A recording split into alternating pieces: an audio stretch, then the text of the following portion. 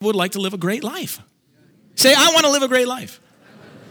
Okay, now say it again like you mean it, okay? Go ahead. I want to, like, nobody's jumping up and down and shouting, I want to live a great life. Like we all want to live a great life. But the fact of the matter is that so many of the things that we're living in our lives that's not great, things that we're struggling with, stuff like that, so much of that is linked to the fact that we are not living according to God's way. And the other thing is that all of the ways that God teaches us to live, all of the things that God says are linked to blessings and things that will bring life to your life, good things. And so if you really want to experience the greatest life that you can live, then you would live the way that God says, and you would experience all the great things that he has for you. Okay? And so anyway, we're in the middle of this whole thing. Last week we talked about abortion. The other thing is that so many churches and pastors are afraid to talk about these things. I'm not afraid to talk about these things, okay? Because this is the thing. You're hearing about all of these topics from all of the world's media sources and social media, and how many know a lot of times they're wrong, right? They're wrong. But churches aren't talking about these things. So how can you be a believer and not be taught or not hear about the things the Word says when it comes to these major topics? So we're going to talk about them. And so I got some ground rules I'm going to lay out. I did it last week. I'm going to do it again. So I got 3 rules I want you to follow as we talk about tough subjects. So here they are. Everybody say number 1. Okay. Don't be upset with me. Right? If you don't like something I hear or that you hear come out of my mouth, don't be upset with me. You've heard it said, don't kill the messenger, right? Don't be upset with me. You can be upset with God all you want, but that you're not going to win. So I would like 3 bullet points in rule number 1 of not being upset with Ross is this: I will not compromise the word of God to make you feel good. Okay, it's not going to happen. So in that same vein of thought is that I won't make any statement today or any of the days or any Sunday for that matter that I don't back up with the Word of God, okay? Because this is not Ross's church. This is God's church. It doesn't matter what I say. What matters is what God says. So we'll back it up with the Word of God, okay? And then the last part of this first rule is that I will not force you to believe what I am saying, okay? It is not my job to force you to change your mind. What my job is, what God has put on my heart, is to share with you what He says. The conviction part, the part that goes on in here, that's between you and God. And you have to decide what you're going to do with your life, not me, okay? So this is really ultimately up to you. Rule number 2, everybody say 2. All right, if you get upset today, I would like you to take a moment to evaluate whether you're just upset personally about something you disagree with, or if God is speaking to your heart about something you need to change. Because more often than not, you being upset has very little to do with actual truth in your life. What it has to do with is God's pricking your heart going, well, there it is. There's that thing that you need to change, okay? Rule number 3, everybody say 3? Okay, this is probably not an issue today because the topic I'm going to talk about is probably not that big of a deal when it comes to kids, but I think it's smart for you not to have your young children in the service for the next couple weeks, okay, leading up to Thanksgiving. In the coming weeks, I'm going to talk about purity, pornography, homosexuality, and suicide, okay? So if you think your kids are too young to be listening to all of that information, then I would really recommend that you have them go over to the children's ministry where they'll hear a word that will apply to their life directly. All right? All right? Before I get into it, let's pray. Father, thank you so much for every person that's here. Thank you that we have an opportunity today to learn about your word, to learn about what you say in some pretty serious subjects. God, I pray that you give us ears that hear today, give us hearts that understand, and give us minds that desire to live like you and to live for you. And God, I just pray again that today, as I share this, that if people are struggling with this issue in their life, that they'll be honest with you, God, and that you'll help them move through having change in their life today. So God, we thank you for this day. Let these words not be mine. Let them be the words you need me to share. In Jesus' name, everybody says, amen. So today I want to talk about something that probably has a lot less to do with your actions. I mean, actions are part of it, but it has a little bit more to do with your heart. Today, I want to talk about money.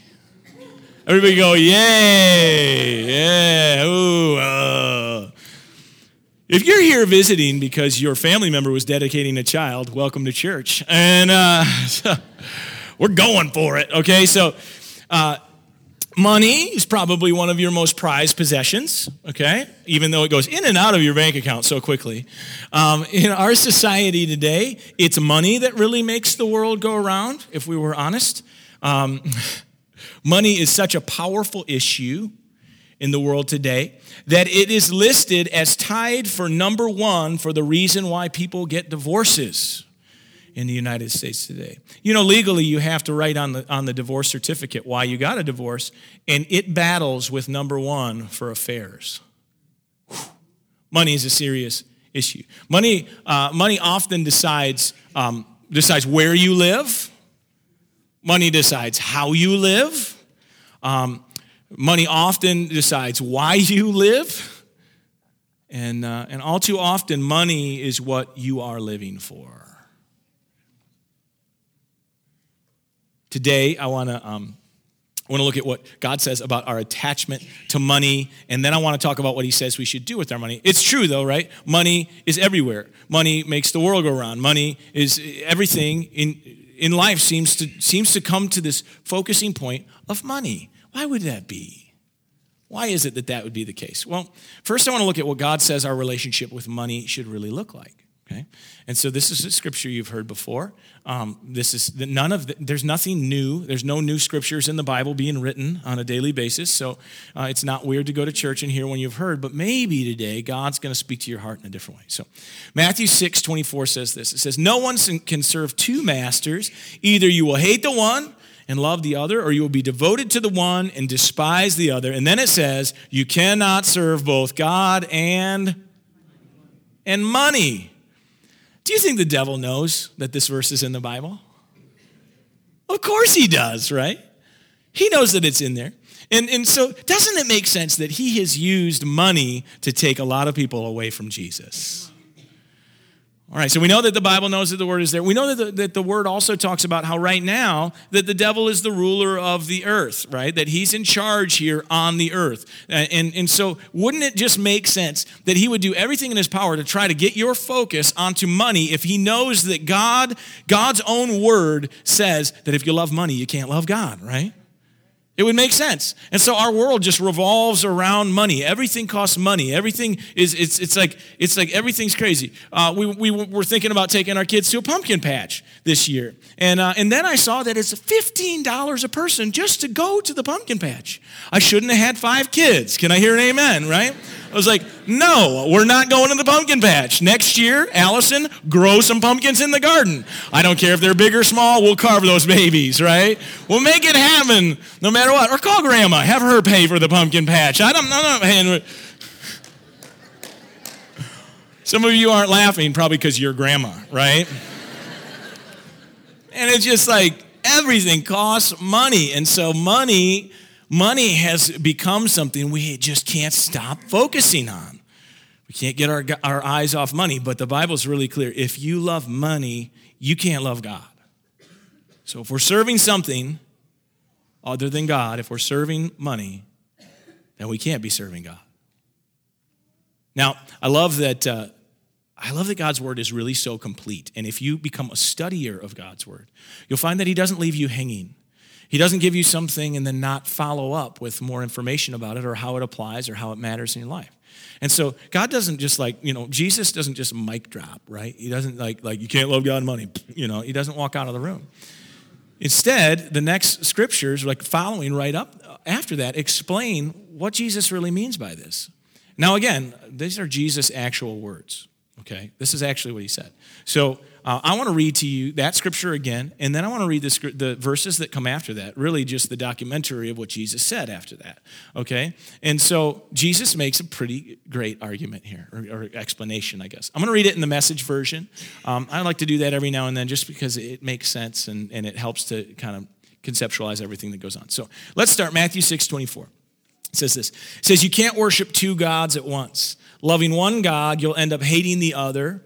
Adoration of one feeds contempt for the other. You can't worship God and money both." Now, here come the next parts to this thing. Verse 25. "If you decide for God, living a life of worship, it follows that you don't fuss about what's on the table at mealtimes or whether the clothes in your closet are in fashion." Ouch, right? It says, there's far more to your life than the food you put in your stomach, more to your outer appearance than the clothes you hang on your body. Look at the birds, free and unfettered, not tied down to a job description, careless in the care of God, and you count far more to him than the birds. Verse 27, has anyone by fussing in front of the mirror ever gotten taller by so much as an inch? No. All this time and money wasted on fashion. Do you think it makes that much difference? Instead of looking at the fashions, walk out into the fields and look at the wildflowers. They never primp or shop, but have you ever seen color and design quite like it? The 10 best dressed men and women in the country look shabby alongside them. How true is that? So true. So good. Verse 30. If God gives such attention to the appearance of wildflowers, most of which are never seen, don't you think he'll attend to you, take pride in you, and do his best for you?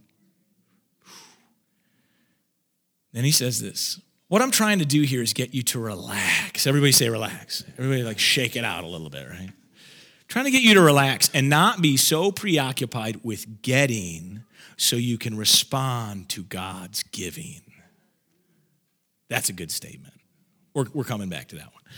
Then it says, people who don't know God and the way he works fuss over these things, but you know both God and how he works. Then it says, steep your life in God reality, God initiative, God provisions. Don't worry about missing out. You'll find all your everyday human concerns will be met. What a great last statement. Really, that steep your life in God's reality, God initiative, and God provisions. How many people know that most of us live in world reality, world initiative, and world provisions? We don't really even give God a chance to provide for us because we're so busy doing it for ourselves, right? I love that part that said, don't be so preoccupied with getting so that you can respond to God's giving. What a great statement. God's provision for us requires a what? A response, right? Everybody say response. God's provision for us requires a response by us. God wants us to do something.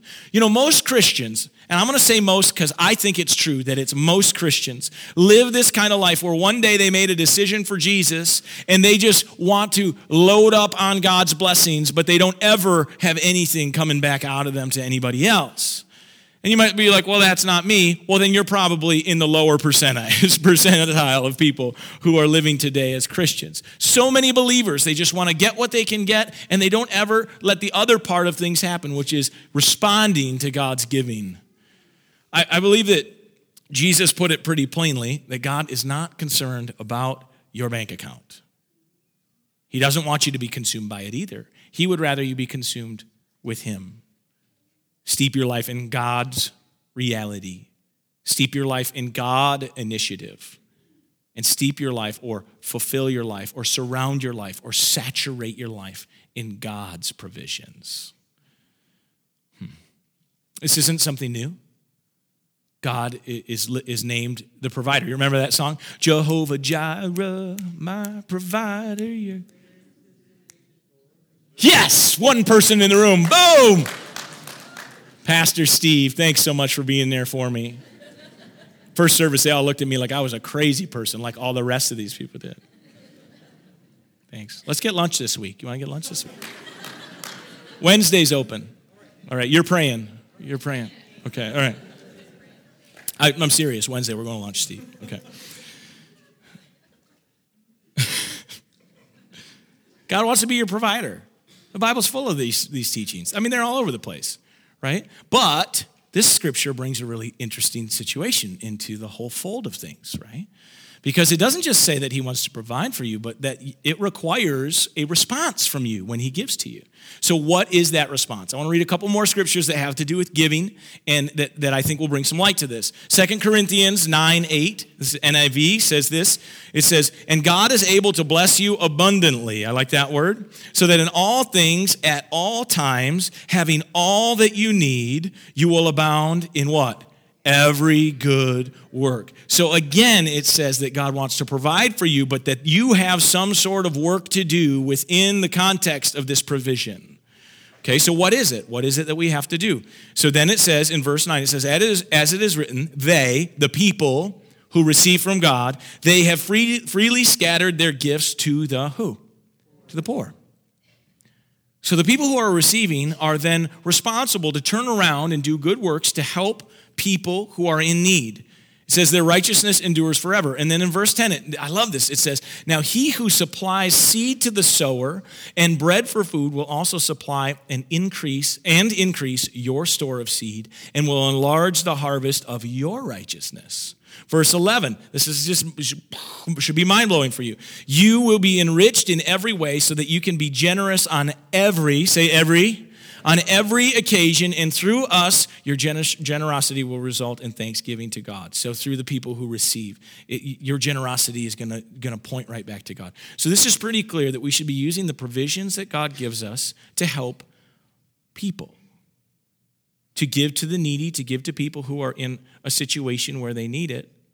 Really, what it comes down to is the theme I said this whole series is going to come down to, which is loving people.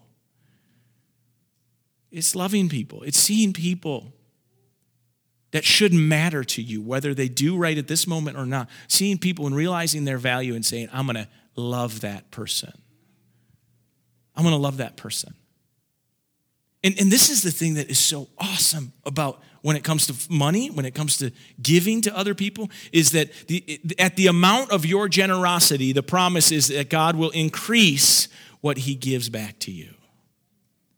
Like, maybe you heard that scripture that says, give and it will come back to you. Maybe you heard that song, give and it will come back to you. Yes, Steve, you got it. Okay. Press down, shaking together, and running over. Man, you guys need to get with it. That stuff was like from the mid-90s. You need to listen to some Ron Canoli or something. You've never heard of Ron Canoli. Your loss. Anyway, I grew up in a church where there was a lady that played the spoons on stage. We're bringing it back, Jared. We're bringing the spoons back next Sunday. I want to see a spoon player on stage, right? Click, click, click, click, click, click. Anyway. And sometimes we go way off track. Yes, we do. Somebody just said this. Yes, we do. Again, Jesus says this. I would just like to say there's a lot of scriptures in the Bible, and there's a lot of things that you will live by, that you will choose to apply to your life, that were recorded by a person. The Lord put it into their heart and recorded, and it's the word of God, and it's important. But then there's some things that Jesus himself said. And he talked about money a whole lot. Like a whole lot, okay?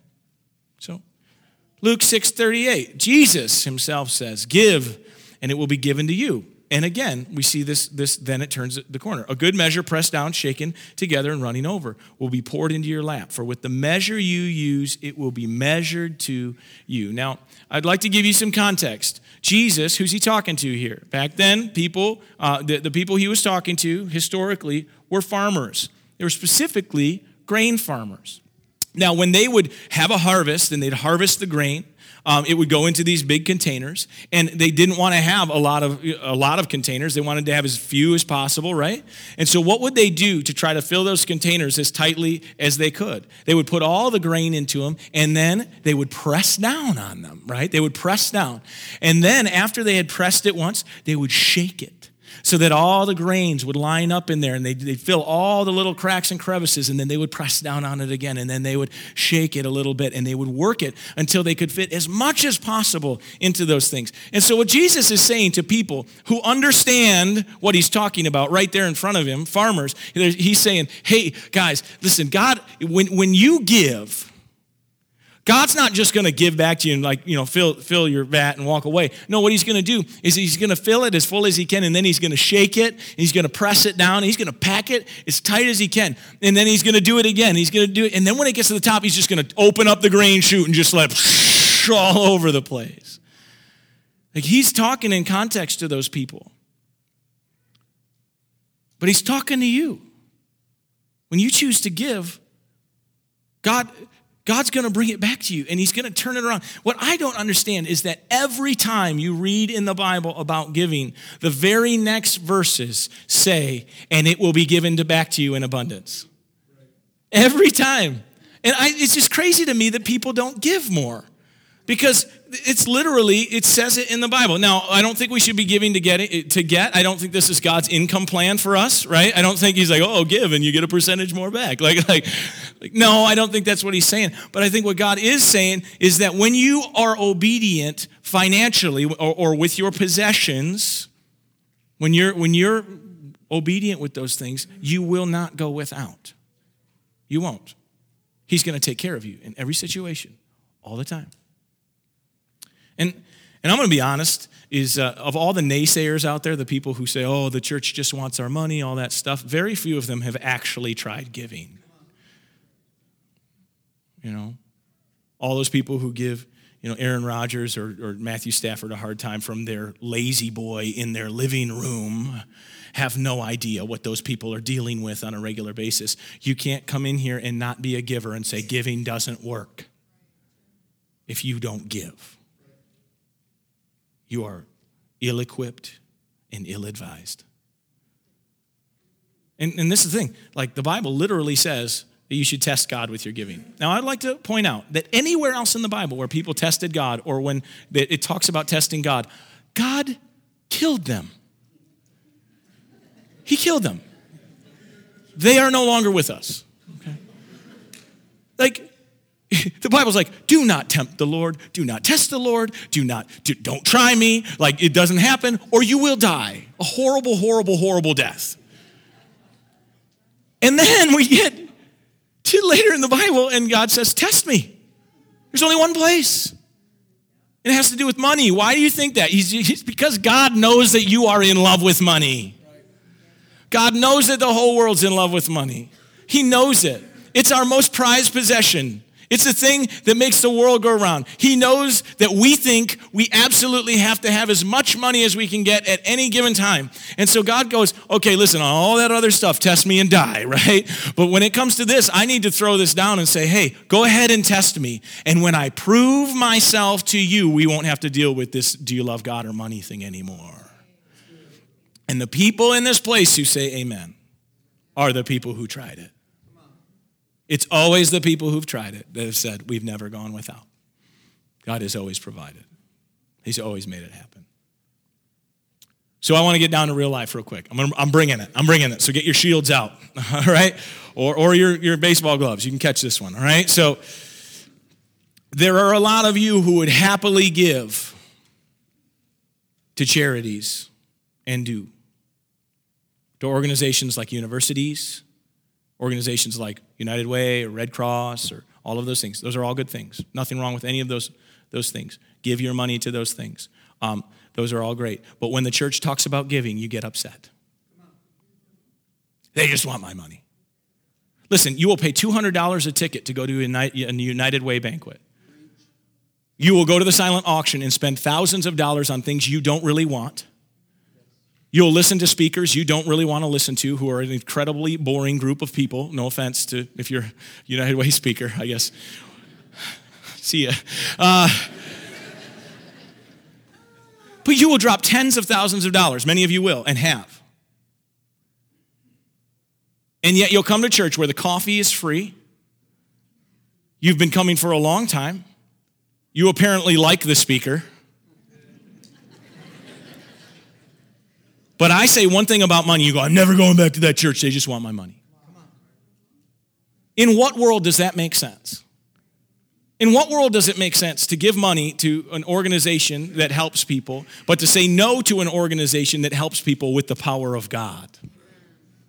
Why would we want to, nothing against those things. Keep giving to those. But every time you give to those kind of organizations, which are great, and they do great things, don't ever get me wrong up here, I would like you to also in your mind go, am I giving to God in the same way that I'm giving to the world? And if the answer is no, I think we need to go back to the Word. Okay? I think we need to look at what the Word says about it. I think we need to really look at whether or not we're honoring God and obeying God with what we have. God is really clear about giving to the church. And for that matter, I'm going to say, even organizations that aren't the church, there's a lot of great organizations that reach the world, and they're backed with the power of God that are totally worth giving to. There are organizations in our city that are not a church organization, but they're a Christian organization that absolutely are worthy of you giving towards them because they're backed with the power of God, okay? So it's not just the church, but God's really clear about giving to the church. He's very specific. So Malachi 3:10 says this, you've heard this, bring the whole tithe into the storehouse that there may be food in my house. And then he says, test me in this, says the Lord what? Almighty. Test me in this, he says. Test me in anything else, I'll kill you. Test me in this, says the Lord Almighty. And then like every other time it talks about giving, it says this, and see if I will not throw open the floodgates of heaven. Now, I don't know, have you ever watched America's Funniest Home Videos? When people go to like do a belly flop into the above ground pool and they catch the edge and it rips the edge out. Have you ever seen that? Is that not funny? Yes. Like I've always thought like, man, it looks, I mean, obviously it takes a lot to fill those pools up, but when they break the side out of it, the tidal wave that comes out on the side of that pool will like take everybody in the pool like 100 yards down the road. And that's a kiddie pool. We're talking about God opening the floodgates of where? Of where? Of heaven. The floodgates of heaven, by the way, which is bigger than any place you've ever been in your life. He will open the floodgates of heaven and pour out so much, how much? How much? So much blessing that there will not be room enough to store it. And then he doesn't stop there. He's like, listen, I'm going to overflow for you, but I'm going a step further. He said, I will prevent pests from devouring your crops, and the vines in your fields will not drop their fruit before it's ripe, says the Lord who? Then all the nations will call you blessed, for yours will be a delightful land, says the Lord who? I think it's interesting that it says Almighty 3 times. That might be because they're trying to tell you that the Lord is almighty. That he is more powerful than you are.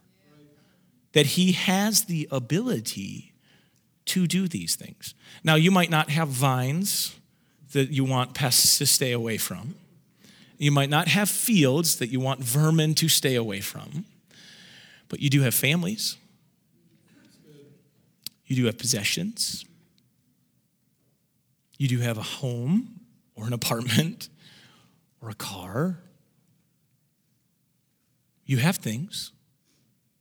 And I don't know about you, but I would like all the nations around me to look at me and say, he's got a pretty delightful situation going on. Because that's what it says is going to happen. See, the promise linked to tithing or to giving is a blessing in your life. I don't have time to go into studying what the tithe is all about and all of that, but just in a nutshell, when you come down to the tithe, it's really talking about giving 1/10 of what comes into your life in increase to the Lord. 1/10. And so I've heard it said before that God can do more with your 90% than you can do with your 100%. I think that's pretty true. And so this is what happens. So you give 10% and you go through the week and somehow you still have money in your bank account or you've paid all your bills. Normally you run out by the end of your pay period. And and what you do is go, man, I really budgeted well this week. I even gave to the church this week, and I budgeted well. No, you didn't. You got the same number of Big B coffees at $5 a piece this week. You went to Taco Bell 4 times, let's be honest. You did everything. Every service when I said the Taco Bell thing, people elbowed their person next to them. You didn't budget better. You honored God first. You did the same things you've always been doing. But God blessed you. He provided for you. And so often God does things and fulfills his promises in our lives right in front of our faces, and we give credit to other things. When in reality, it's God that's changing our life. God is changing your life. Acknowledge that he's doing it. Acknowledge the fact that he's the one that's in control. When you obey God, and when you do what God tells you to do, and things happen in your life that don't normally happen, maybe you should look up and go, I hear you. I hear you. I see how you did that. 2 years ago, we did a series here at the church. I'll wrap up with this. About giving, about money. It's called The Blessed Life. We're going to do it again, by the way. It was 6 weeks. It was video. I didn't speak. I sat in the front row and drank coffee, lots of coffee. Sat through all the services every week and watched the same video. Anyway, after 6 weeks of him talking about money and talking about what the Bible says about money, we got to the end, and I got up here and I said, we're going to do a giving challenge. You've heard me talk about the giving challenge probably recently. We said this. We said, if you will just give, test God in this. Test God. If you'll give for 3 months, give 10% of your income, of your increase. That's what the Bible says, of what comes in. Keep track of your money. So basically what you need to do is fill out, if you're giving cash, put it in one of the envelopes, write your name on it. We'll keep track of it for you. You don't even have to do that part. If after 3 months, God has not blessed your life and you don't feel like God has transformed your life with blessing, I will give you all the money back. Our church is not in a bad financial situation. I can turn around and give your money back to you. And so I would challenge you to try it. Test God. Don't take my word for it. This is not the word of God or word of Ross. This is the word of God.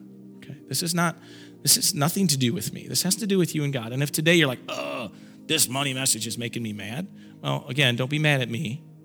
Take it up with the Lord. Read the scripture. Let me say this. I didn't say this in first service. I wrote it down, but I skipped it. I'm going to go back to it. Why is it that we as believers will get on huge bandwagons about what the Bible says about hot topics like abortion or homosexuality or suicide or all these different things, drugs, alcohol, all of this stuff? We'll get on huge bandwagons about it, but we ourselves will not apply the principles that God teaches about giving. Let me just tell you this. We don't get on bandwagons here on the church, at this church. We love people in spite of their situation, no matter what's going on. We love people and we want them to know Jesus. But if you're a bandwagon type, if you don't give, get off the bandwagon because you yourself are not worthy to ride it. I wasn't going to say that, but I'd like it anyway. I don't want to be hard on you. I don't want to put undue pressure on you, and neither does God. But the pressure can be off if we would obey God, because he will never let your well run dry, and he will fill your cup to overflowing if you will just open the floodgates of heaven, bigger than the kiddie pool, for you. Let's bow our heads. Father, I thank you for everybody here. And I thank you that they're currently applying rules 1 and 2 to this situation. That they're realizing that this isn't about what I say, that it's about what your word says. And for some of us in this place that are feeling that poking in our heart, that little thing inside of us that doesn't feel real great, I pray that we're evaluating right now whether or not we've been obedient to you, whether we've been willing to test it out with you. And God, I pray that today, for some of us, we'll be motivated to try. Be motivated to say, God, okay, I'll give you a shot. Prove it. And God, I'm thankful that in my life and in so many people's lives and around the world that your promises are true and you fulfill them. And that it'll happen in these people's lives as well. God, I thank you that we have a group of people here who want to grow and they want to get closer with you. And they were willing to talk about the tough subjects, willing to sit back and go, okay, this is what God's words say. Now, what do I need to say? What do I need to do? So God, just continue to lead us to the life that you have for us. Continue to motivate us. Continue to be the driving force for each one of our lives. With everybody's eyes closed, if you're here today, I never want to miss an opportunity to invite people to become part of the family of God. What does that mean? Well, if you're here and your life feels like it's been a mess, or you feel like you have no purpose, maybe you feel like your life has just been going in circles, not in any specific direction, and you need direction, and you want to have purpose in your life, I want to tell you what you really need is you need Jesus.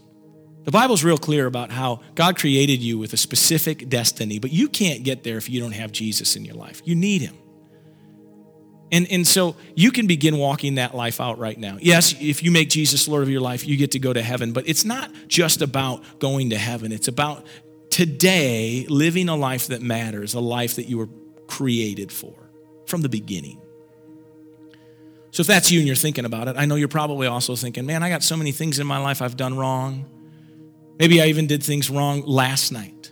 Or maybe I went past midnight doing things that were wrong. I did things wrong today. How could God ever accept me? I want you to know, God is not repelled by you. He's attracted to those situations.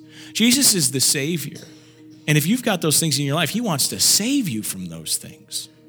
So if that's you and you know you want to make Jesus Lord of your life, you know you want to start this life with him right now with everybody's eyes closed, if that's you, just right where you're at, will you lift your hand up? Is there anybody that knows they want to make that decision today?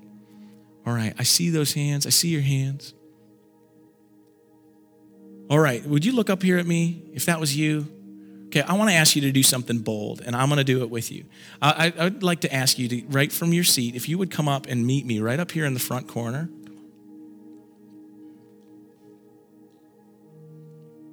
All right, come on and meet me up here. I want to pray with you. And I know some of you are rededicating your lives. I know that some of you are new to this, and that's okay. So this is wherever everybody's at. Okay, you can come up here and you can face me. We're just going to pray together as a church. And so let's gather up here together. And I invited some of the pastors are up here to pray with us. So, okay, I guess I'll come over here. So the Bible's really clear about what this process is all about. It's all about you saying yes to Jesus. I'm going to follow you. I'm going to allow you to lead my life and change my life. And so we're going to say a prayer together. Everybody's going to say it with us, where we invite Jesus to be Lord of our lives. But the next part is up to you. You take the steps to say, tomorrow, today, this afternoon, I'm gonna in my mind go, okay, would God want me to do that or not? And then you take the step towards where God would want you, not where you might want you. And you watch as God transforms things and changes your situation, okay? So let's bow our heads. Everybody's going to pray with us together. So let's pray. Father, thank you. Or let's just say this when we say, Lord. I was going. Thank you for loving me. Thank you for loving me. Thank you for sending your son, Jesus. Thank you for sending your son, Jesus. To die on the cross. Defeat the grave. And to rise again. So that I could be saved. I was a sinner. And I needed forgiveness. Thank you for giving it to me. Today I choose to make Jesus Lord of my life. I choose to live for you from this day on. Lead me and guide me into the life you created for me. In Jesus' name, amen. Amen. Amen.